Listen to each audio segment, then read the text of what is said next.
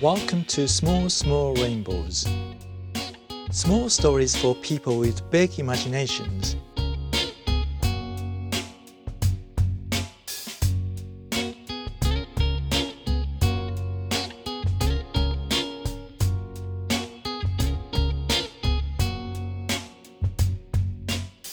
There are stories about pirate hamsters, jaggy nettles, spy donkeys, and imaginary elephants.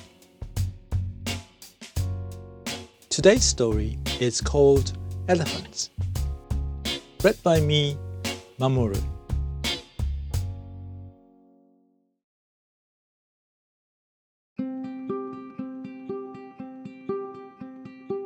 Elliot liked to imagine that he had a pet elephant. When people asked what his favorite animal was, he would point to his imaginary elephant, roll his eyes and say, "Wow, I have to say elephant, don't I?" Sometimes people would laugh nervously, and other people just stared at the space where his imaginary elephant was and looked confused.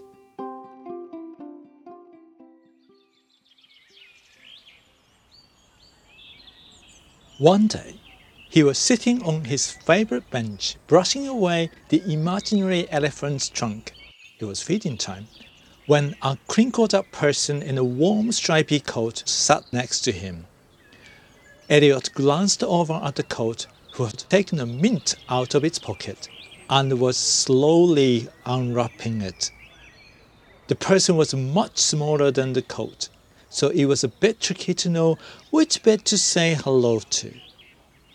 "Would your elephant like a mint?" asked the big coat with the person inside. Elliot spun to look at the coat person. "Can you see my elephant?" Elliot asked, quite suspiciously. "Can you see mine?" replied the person coat. They both nodded very wisely and continued to sit. The end. Do you think Elliot really does have an imaginary elephant? How do you think Elliot feels at the end of the story? Do you have an imaginary animal? If not, what animal would you pick? I'd pick a lion. Remember, we have many more small rainbow stories for you to enjoy. Hey, why not tell one of your friends about us and send them a link? See you next time.